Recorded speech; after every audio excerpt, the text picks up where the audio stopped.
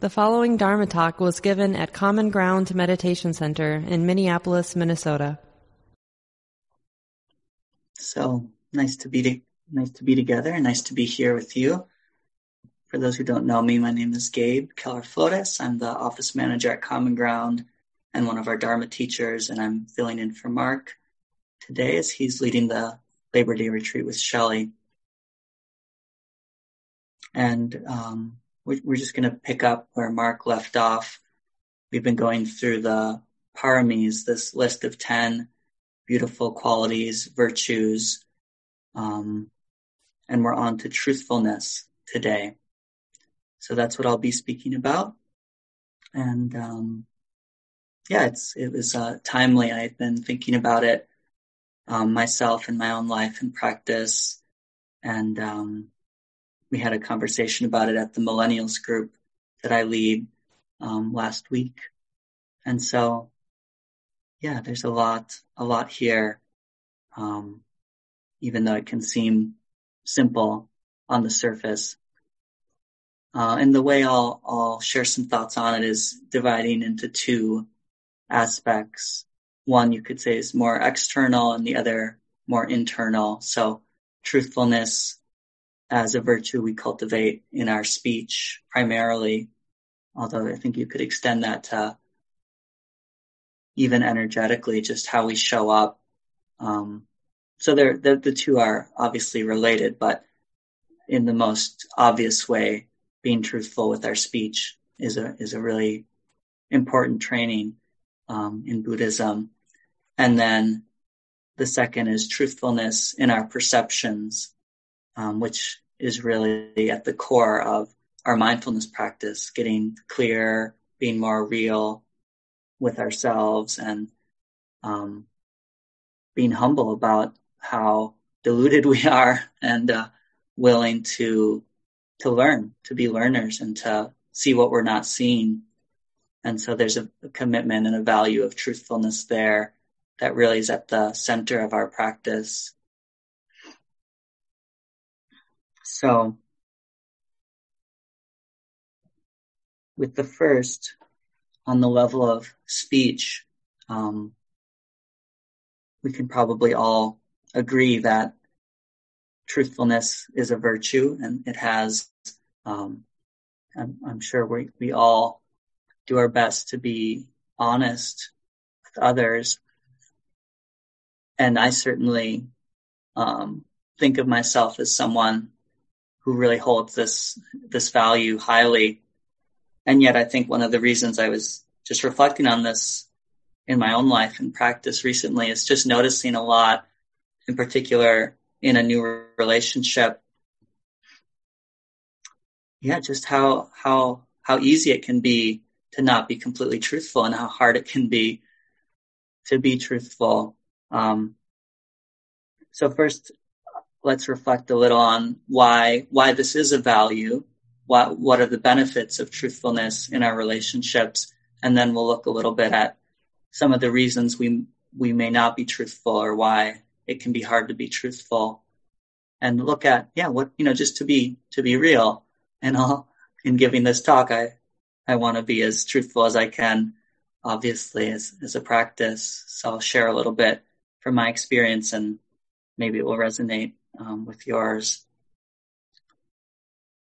But looking at some of the benefits of truthfulness, this commitment, this value of truthfulness in our relationships, I think we could probably all reflect on moments, at least, where even though it may have seemed hard to be honest with somebody, maybe about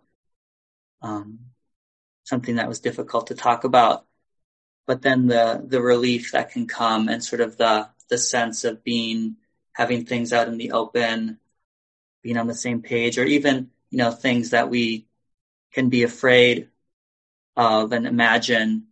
And then once we actually put it on the table, bring it up, it's often not what we fear or what we imagine.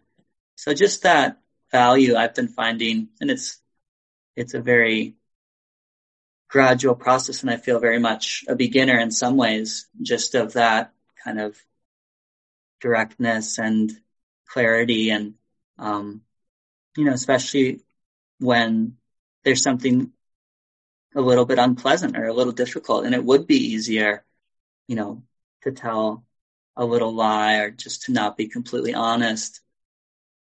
Even something as simple as, how are you? And how often are we not completely honest? And I think, it's what I've been really interested in, is just all these ways that we justify not being honest, not being real, and not again to judge that, but just to be interested in it, and to be interested in the ways we might justify it kind of unconsciously and assume there's no way that I could be honest in this situation. And maybe there is, and it just requires some creativity or,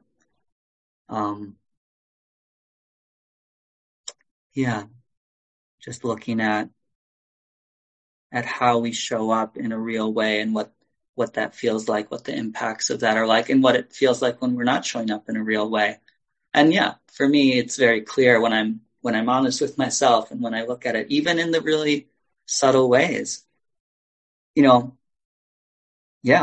with that example of someone asking how I am, just the difference between just that little move where I really don't want to get into it, or, and so it's just fine. And just how it really, there's not a lot of room there for any real connection, because, and again, it's not to judge, because the heart's just trying to take care of itself. But I've been, and getting some feedback from one friend just about how that does cut off any possibility of connection. And so even if, I'm in a bad mood and I don't want to get into it, well, there's the possibility of at least being real about that. And just how that, just being real, I'm in a bad mood and I don't want to talk about it, or, however we might express it, each in our own way. But for me, it's more an energetic sort of no matter what's going on. And I think this is really related to the second piece about just truthfulness in our perception, and sort of the value of truthfulness, the value of being intimate with life, however it is, of just however it is, for a moment I can show up, recognize, oh, this is how it is, feeling horrible, and then somehow not needing to pretend about that, or not needing to disguise that, and finding what's appropriate in the moment of how to share that, express that, or be real about that. I mean, it can even be just a look, or just it doesn't even have to be verbal, but some way of owning that this is the experience. And it's not always possible, and that's okay. It's not about judging ourselves. I think for me, it's more just this curiosity and this interest about what the actual impact and effects are when we choose, or the mind chooses kind of habitually to not be honest, to not be real, and how it feels when we are real. So let's look at some of the reasons that we might hold back from telling the truth. And so I just have a few, and I'm sure there's many more. But I found this interesting and useful to reflect on, because I think, like I was saying earlier, that we justify it, and maybe we haven't looked that carefully at the reasons we justify it, or what's going on there, and that there may, and to understand that there's nuance there. I mean, one thing maybe just to start with is the Buddha's guidelines for wise speech, and truthfulness is always there. So truthfulness is sort of a non-negotiable, which is interesting, because we often do, I think, feel justified in not telling the truth, even in very subtle ways. But for the Buddha, that was really important. But there was also other factors that make speech wise speech and skillful speech. So it's not just that it's truthful. And I think that's important because we can also use the truth, or what we think of as the truth, being truthful. I'm just being really honest with you, but but we're doing it to harm, for instance. So that's one of the other qualities that's expected, or that's the high standard that the Buddha sets out. Let me just find those qualities. Yeah, so it's a speech that is truthful, helpful, spoken with a mind of goodwill, and spoken at the right time. So there's a lot of factors there. So it's not, this isn't simple. It's not it requires mindfulness and really being sensitive, to the situation and the person and ourselves and where we're coming from. So I feel like this is such a deep and, really, really interesting area for practice, and one where we're always going to be making mistakes. So it's not about being perfect, but I think these high standards can really inspire us to be honest and look at our speech and the impacts that it has. And, so we can learn about ourselves and our minds, and we can have a better chance of, having our words land, be received, and be a cause for connection and understanding.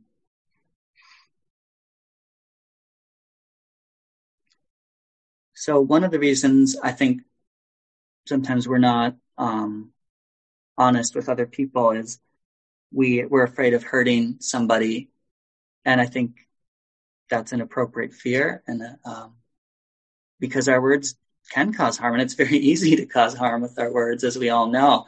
So, that's why I think the Buddha has those high standards, and to really reflect before we're about to say something. Is this truthful first? Is it helpful? Or am I just, trying to hurt someone or, get my way or be right? Is it spoken with the mind of goodwill?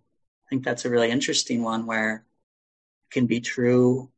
We can think, oh yeah, this person really needs to hear that. But when we look at our intention, is it really coming from goodwill, or is it coming from wanting to cause harm, put someone in their place?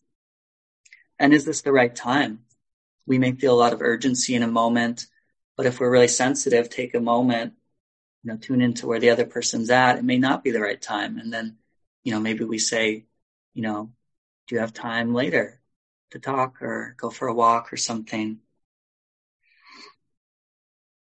But this fear of hurting someone, I think, even if we followed all of those high standards, what we say could still cause harm or could still hurt someone.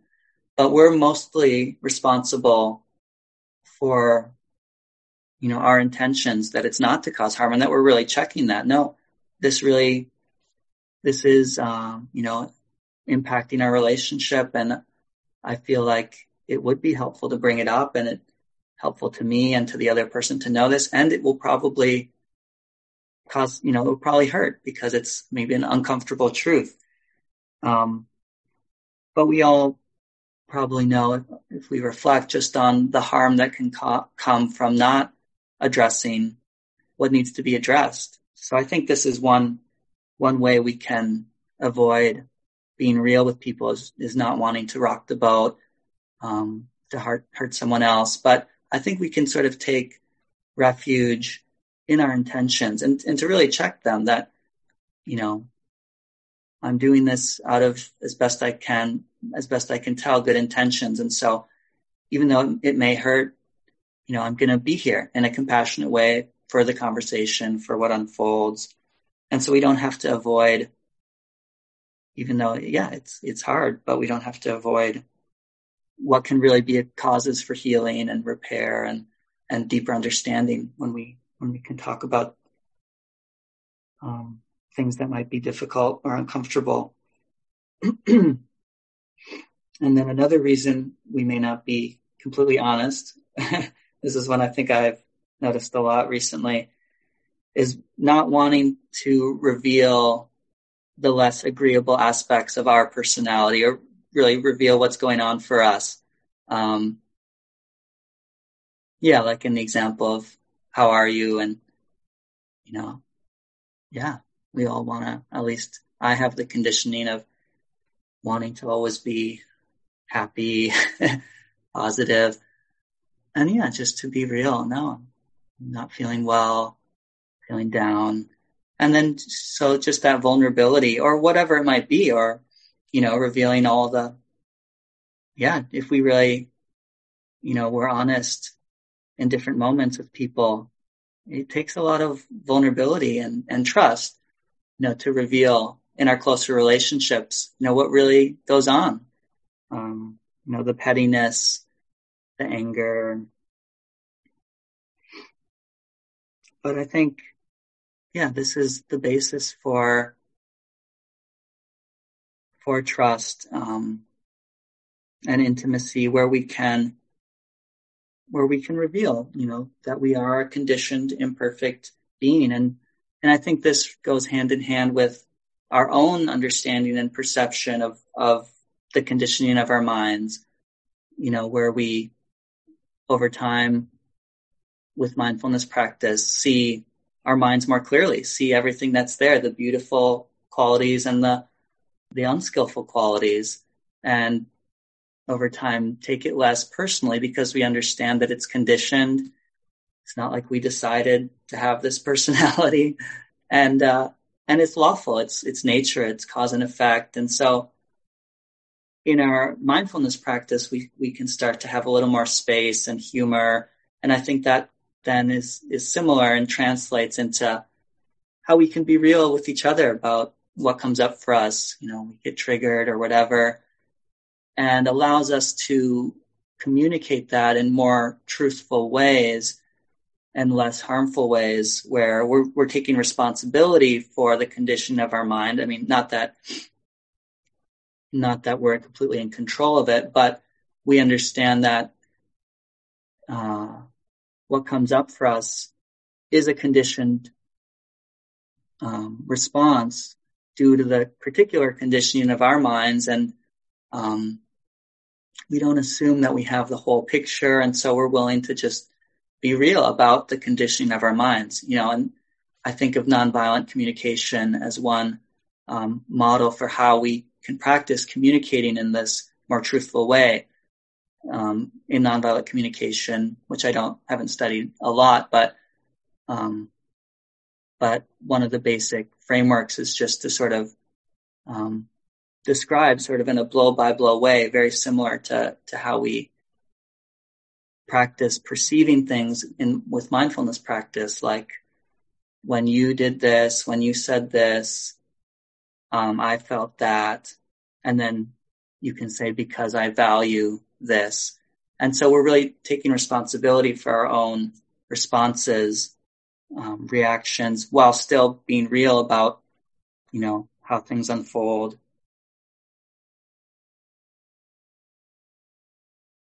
Yeah, and in my experience, even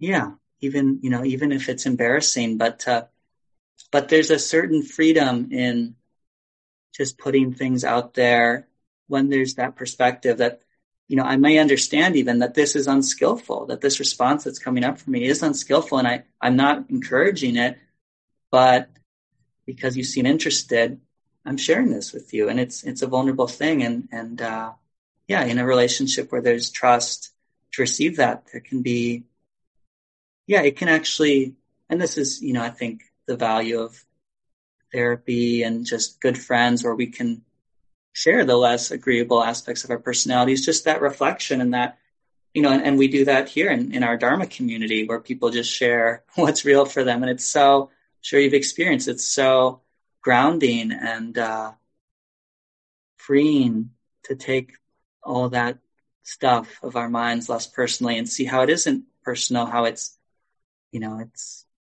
it's just human nature. So that's one that's, it's not easy, but can really, be a cause for freedom and for healing, I think. And then another reason we may not tell the truth, and I think this is really common, and one of those things we may not want to see about ourselves, but just how often we bend the truth, just in really little ways probably, but to advantage ourselves, to be right, or to get out of doing something, or just to paint ourselves in a better light. And there's research on this, cognitive science research on this, just about the bias we have towards ourselves, and like one study I read about, they'll have a story of, some disagreement between people, and they'll have people imagine themselves the same scenario as, either the so-called victim or the so-called, aggressor or whatever, person who made a mistake. And just depending on which role you take, people had very different perceptions of the situation and who is at fault. And, it just our very deep bias to take our own side, to want to be right. This is so basic. We may not reflect on it very often, but, I know this myself, doing this all the time. And, it's like, mostly it's not big things, but just to see how willing my mind is to bend the truth a little, to paint myself in a better picture, or to get what I want. It's really humbling. And in the big scheme, how this plays out, in our society. And so definitely something I think to be aware of, and just to be real with. And we can be real about this tendency to not be real. Because we may have the idea, like I do, that I really value truthfulness. And then that idea can even, get in the way in a way, or be something that, when we look a little more closely, or in certain situations, we see, oh, there's more there, more to the story. So I think all that can just hopefully just spark some curiosity. And again, it's not about judging or being perfect, but just some curiosity about this value of truthfulness, and that the Buddha really seemed to hold really highly, and to, just be curious about the ways that we may bend the truth, and to see what would it be like, what other possibilities, what creativity might we need to call on in certain situations where it's like, I want to be truthful, but there's these other factors. I can't divulge all the information. It's not appropriate, whatever it might be, or there's a lot going on for me. I don't feel like I can open my mouth without, causing harm. But how can we be truthful, be real? And I feel sometimes like it comes, the speech is the outward representation or manifestation, but it's like, I think it starts with our own being, and, in any given moment, how connected, in tune we are with ourselves and where we're coming from, and how comfortable we are with that, however it might be, even if there's unskillfulness present or something, but there can be some understanding, this is what's going on. This is how, the degree to which I understand it. And then when we're called upon to engage or speak, we have then some grounding, some relationship with what's going on that we can speak from. And that, I think, allows us to keep our hearts open, which I think is the really important thing, where we don't have to deceive. We can, and there's such beauty in that, and release and relief. And I think we feel that when we're around people who are present in that way, real in that way. There's just a sense of really, and I think this, again, is really related to just our mindfulness practice of really being in the moment. That's really liberating, and points the way to freedom, where we don't have to pretend. We don't have to be in conflict with the way things are, no matter how it is. We can have a working relationship with reality. So in the time remaining, I'll talk a little bit more about this second aspect of truthfulness and the value of truthfulness, which is the truthfulness in our perceptions. And again, a lot of room for humility here about, just on really fundamental levels, how we misperceive, and how that causes suffering. And this is really the core of the Buddha's teachings, is that our suffering comes from misperceptions, comes from misunderstanding and then grasping in ways that cause suffering due to that misunderstanding, that misperception. So there's a list of 4 misperceptions that are really fundamental. And this is called the vipalasas, or distortions. And they are, number 1, sensing no change in the changing. So perceiving things as permanent, which are actually impermanent. Sensing pleasure in what's suffering, or we could say sensing satisfaction, perceiving satisfaction in what's unsatisfactory. Number 3 is assuming self where there's no self. And number 4 is sensing the unlovely as lovely. So these are probably familiar. Sometimes the first 3 go under the name of the 3 characteristics. And I think it's useful to think of these as perceptions, ways that we perceive reality. And so in that way, they're a bit more fundamental, more basic, more close than just viewpoints. Because if we think about it, we think about impermanence, anything we might assume is permanent, and then we think about it, logically we understand that it's not. And so there's a limit to how much benefit can come just from thinking about these on a conceptual level. And so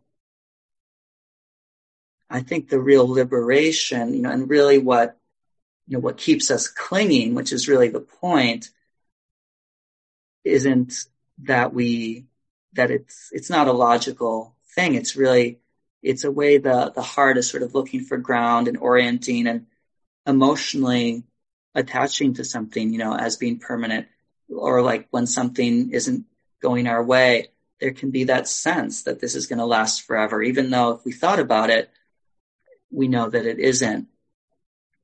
So it's for the first one, for sensing no change in the changing, I think it's more about how we tend to just perceive reality. And mostly how we tend to perceive reality is in terms of thoughts and concepts and stories, which there's not a lot of change. We don't perceive a lot of change in that. When we think of me, Gabe, there's something that feels pretty solid and lasting there. Or think about, whatever it is,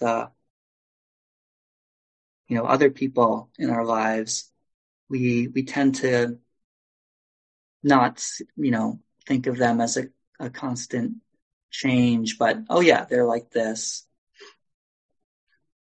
And I think with all of these, it's important to think about them as pragmatic and not so much as metaphysical or, trying to come to some conclusion about the nature of reality, but really to notice what are the effects of perceiving things as static. This is never going to change. I mean, how often do we have thoughts like that? Even though we know logically it's not true. This is never going to change. It's always going to be like this. I'm always this way. She's always this way. And so it's more of just our habitual, and this is just how our minds, when they're really oriented around concepts and trying to look for grounding concepts and think of our life as, okay, I have this life now and I want that, and just how we organize things with thought. but we're not really, but there's a solidity there that basically we get caught on and cling to, and it causes suffering. And this is something to investigate. Again, so it's about investigating the effect on our heart of these different ways of perceiving, of tuning in, of thinking about reality, of, what we think of as real. How we orient our hearts to this swirl of experience that we call life. And so this perception of impermanence or inconstancy is really, in my experience, what really can be liberating about it isn't thinking about, oh yeah, autumn's coming. I mean, that can be helpful, and just to notice our attachment to summer and to see that. And there are reflections on this grosser level, just the fact of aging and death. So there's definitely, on the conceptual level, there definitely is, and just how amazing it is that we can be surprised by old age and death when in some ways it's so obvious, but it's something that the mind, doesn't want to think about most of the time. But on a more direct level, the perception of inconstancy, moment to moment, just the flow of experience, of thought, emotion, mood, and what that sense of flow of the mind not being so caught in any particular experience or perception, but more attuning to whatever it is that's moving, that it's moving, that things keep coming and going, that there's pain, there's pleasure, but that in a sense, it's not worth clinging to, because then we sort of step out of that flow and we miss the heart's opportunity to be resting in a more peaceful relationship to that flow. So that's one way of describing the benefit of that perception. We just keep meeting life as opposed to taking a break to scheme about life. We just stay. We just keep attuning and keeping our sensitive hearts open, and to the changing perceptions and impacts and impressions. And speaking of the passage of time, I only have 4 more minutes, so I'll just do a cursory overview of the next 3. So the second one is sensing pleasure in suffering. So this misperception, or sensing satisfaction in what's unsatisfactory. And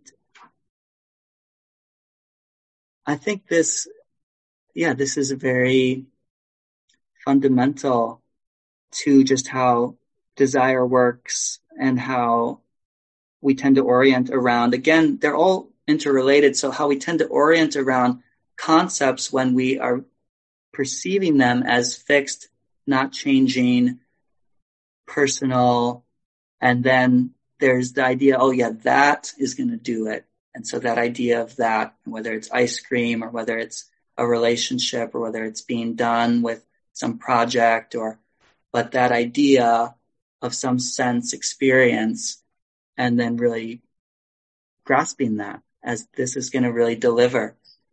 And this is just, how desire works, and it's very natural. But when we are more honest, we see that attachment, it sort of has expectations that are never quite filled, because there are pleasant experiences and they pass, and then we want more. And this isn't to judge experiences, because we all know experiences can be nice and pleasurable. So it's not a problem or a deficiency in experience. It's more in that hungriness of the mind that is looking for, this experience is really going to do it. And then we're disappointed. And so that's the suffering in that misperception, is that disappointment and the clinging and the building up. And so just that orientation of the mind towards, I'm going to get this thing or get rid of this thing, and that's really going to do it, as opposed to just reflecting on that clinging itself here in the moment and seeing what kind of freedom might be available here and now, even as there is this desire or this aversion. And then the third, assuming self where there's no self. So this one, it's so basic. I think it's a rare moment, at least for me, where there's some perspective, just seeing that perception, seeing that way of organizing things, because it's so habitual. It's often, we don't usually recognize it because we're so used to it. But I think we can have moments where that's less the orientation. There's more of a sense of flow, a sense of just things unfolding, just participating in a flow. And there's just less self-centeredness, less self-consciousness, orientation around me at the center. And we can train in this perception, whatever's unfolding, seeing it as nature, even the impulses, the intentions that arise in the mind. And then noticing what the difference between how that feels and how it feels where there's more of this solid sense, oh yeah, me. What does it feel like when there's a really strong sense of me? You might check out whether there's clinging there, whether there's fixedness there, suffering there, or whether there's ever this sense of me that really feels easeful, at rest, completely at peace, and that there's me there at the center, or whether the moments of peace and ease, flow, there's less of a clear sense of me. And what those experiences, those perceptions feel like. And then just a word on the last one, sensing the unlovely as lovely. And this falls under the second one of sensing satisfaction and what's unsatisfactory. But it's presented as its own standalone. And I think it's traditionally interpreted as having a lot to do with just our tendency to see human bodies as attractive and have that perception, and the strong clinging and that can arise from that clinging and suffering. And just to understand that is a perception, and it's genetically conditioned and it's culturally conditioned, and it's very superficial. It's like the outward appearance of the body, and the mind can latch onto that image. And so there's practices of remembering that, remembering the less attractive elements of the body, just as a way to balance that if that's out of balance, that how attractive is the blood in our veins and the guts in our stomach. And, it's not to judge the body. It's not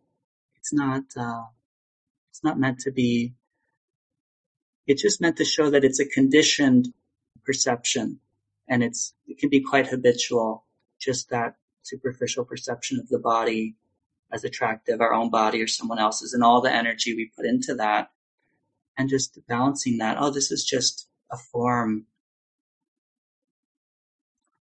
So I want to leave it here. So there's just to respect everyone's time and to leave time for small groups. I see Shannon here. Are you leading the small groups today? Okay, thank you. So let's just take a breath together. Really appreciate everyone's kind attention. Maybe just letting go of the words and resting back into our own experience for a second.